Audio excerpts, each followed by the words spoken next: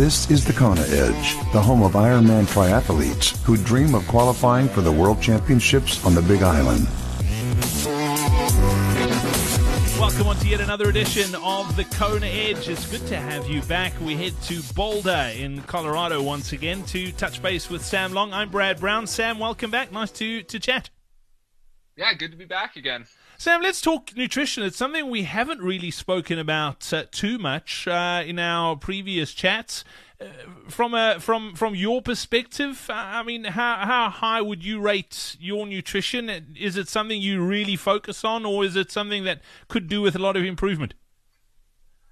Well, I'd almost say it's both. It's something I try to really focus on, but at the same time, it's something that for me, I see a lot of improvement in. For me, nutrition I really see as probably one of my hardest challenges in this sport. What are you struggling with now about your nutrition? What is it that you're trying to wrap your head around? Well, for me, it's just like I love to eat. I mean, I'll steal this from Andy Potts. He always says I'm like a fat guy. I love to eat so much. I'm just like that, you know.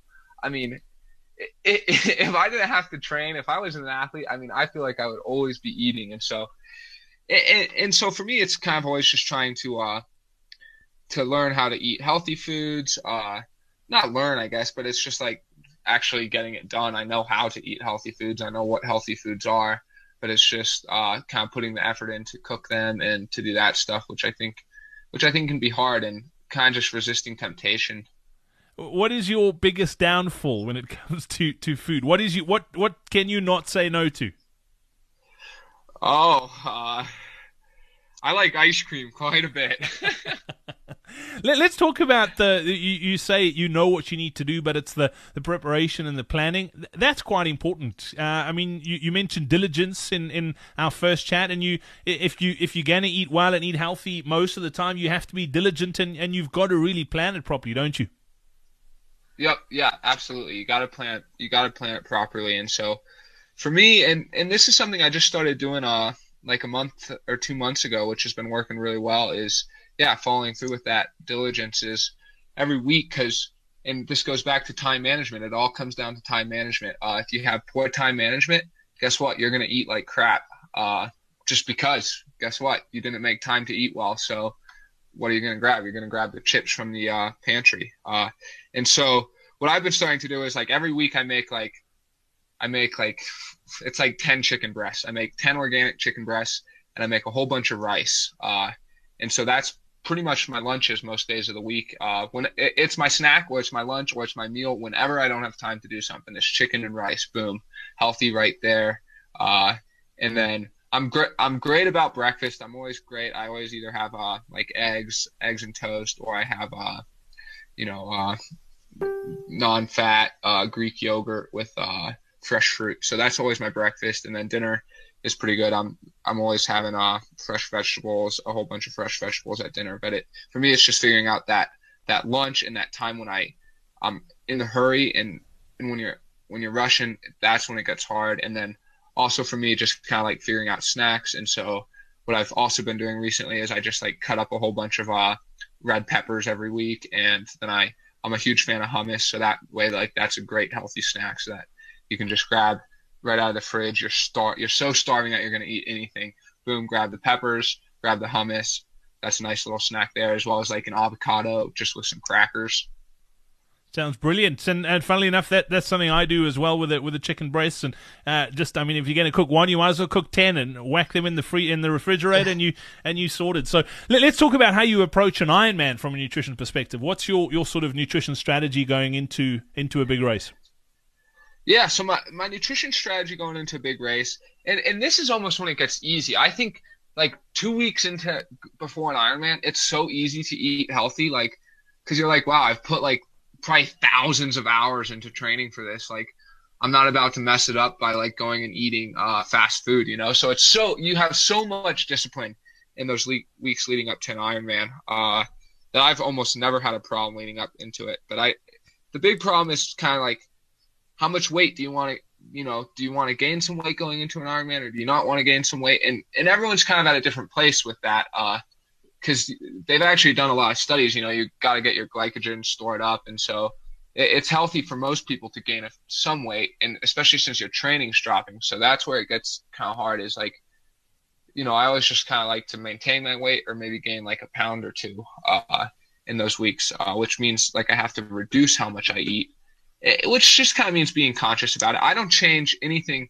All I'll change will just try and eat slightly smaller portions then, actually, as opposed to what I like to call the myth of carbo loading, because it's not really true. You don't need to do that. And so, yeah, just kind of smaller portions, the same stuff I'll eat every week. So I'll still make all that chicken and rice. That's what I'll do for my next one. I'm still going to eat eggs every day, eggs or yogurt every day for breakfast. And I'm going to have the same dinners every day for breakfast. And the only thing I'll change is if it's going to be hot, I'm going to put some more salt on my foods, and I'm going to, maybe take some salt tabs, a few days, like one per night, a few days leading up to the race. But I'll do that anyways. If it's going to be like 95 degrees training, I'll take more salt in anyway. So nothing really changes. Let's talk about race day itself and how you approach that from a nutrition perspective. Okay. Yeah, that's a great question. Every single Ironman I have done, my nutrition has been different. Just because I'm still learning what my body needs. I'm still learning what I react to. The first one I did, I said, all I need is like, well, the first one I did, I was like eating like chia seeds and granola bars. It was like, I pretty much had no idea. I didn't take any salt in, like, besides what was in the Gatorade on course, which was not enough. So I bonked hard on the run. Then my second one kind of, it got a little better. And my second one, which was Coeur d'Alene and Kona, were pretty similar. I was still taking in some solid food, salt tabs. But for me, the biggest thing, which I'm going to change in this next one, was I was taking that Gatorade in on the course. And I know a lot of people feel the same way about that Gatorade. It just sucks. I didn't put anything in special needs. And so, it was strange because this year I really tested, and I used to do Gatorade in halves too. And I've realized, every single time I drink that Gatorade, I get a stomach cramp within 5 minutes. And so I really had to cut that out. And, I'm a big fan of Carbo Pro and Scratch Labs. There's a lot of great products out there, and I think just kind of experimenting. And so, the next Ironman I go into, it's not going to look anything like what I've done in the past, which is why I haven't talked too much about what I did. I'll definitely leave special needs. You takes 20 seconds to get it. You're going to certainly save that much time by having what you're used to and what you need. And so, yeah, I think it comes down to experimentation, as with anything, smart experimentation, and hopefully everyone out there can be better than me. I've messed up my nutrition in almost every Ironman I've done just because it's hard to get it right. Yeah, it is tough. As far as recovery goes, is there anything special you do nutrition-wise for recovery?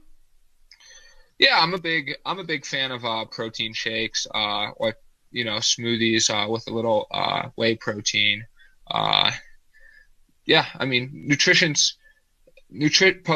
Post-workout nutrition for recovery is pretty straightforward. You want to eat protein and carbohydrates within 30 minutes. Real food is great. If you're on the rush, protein powder is great.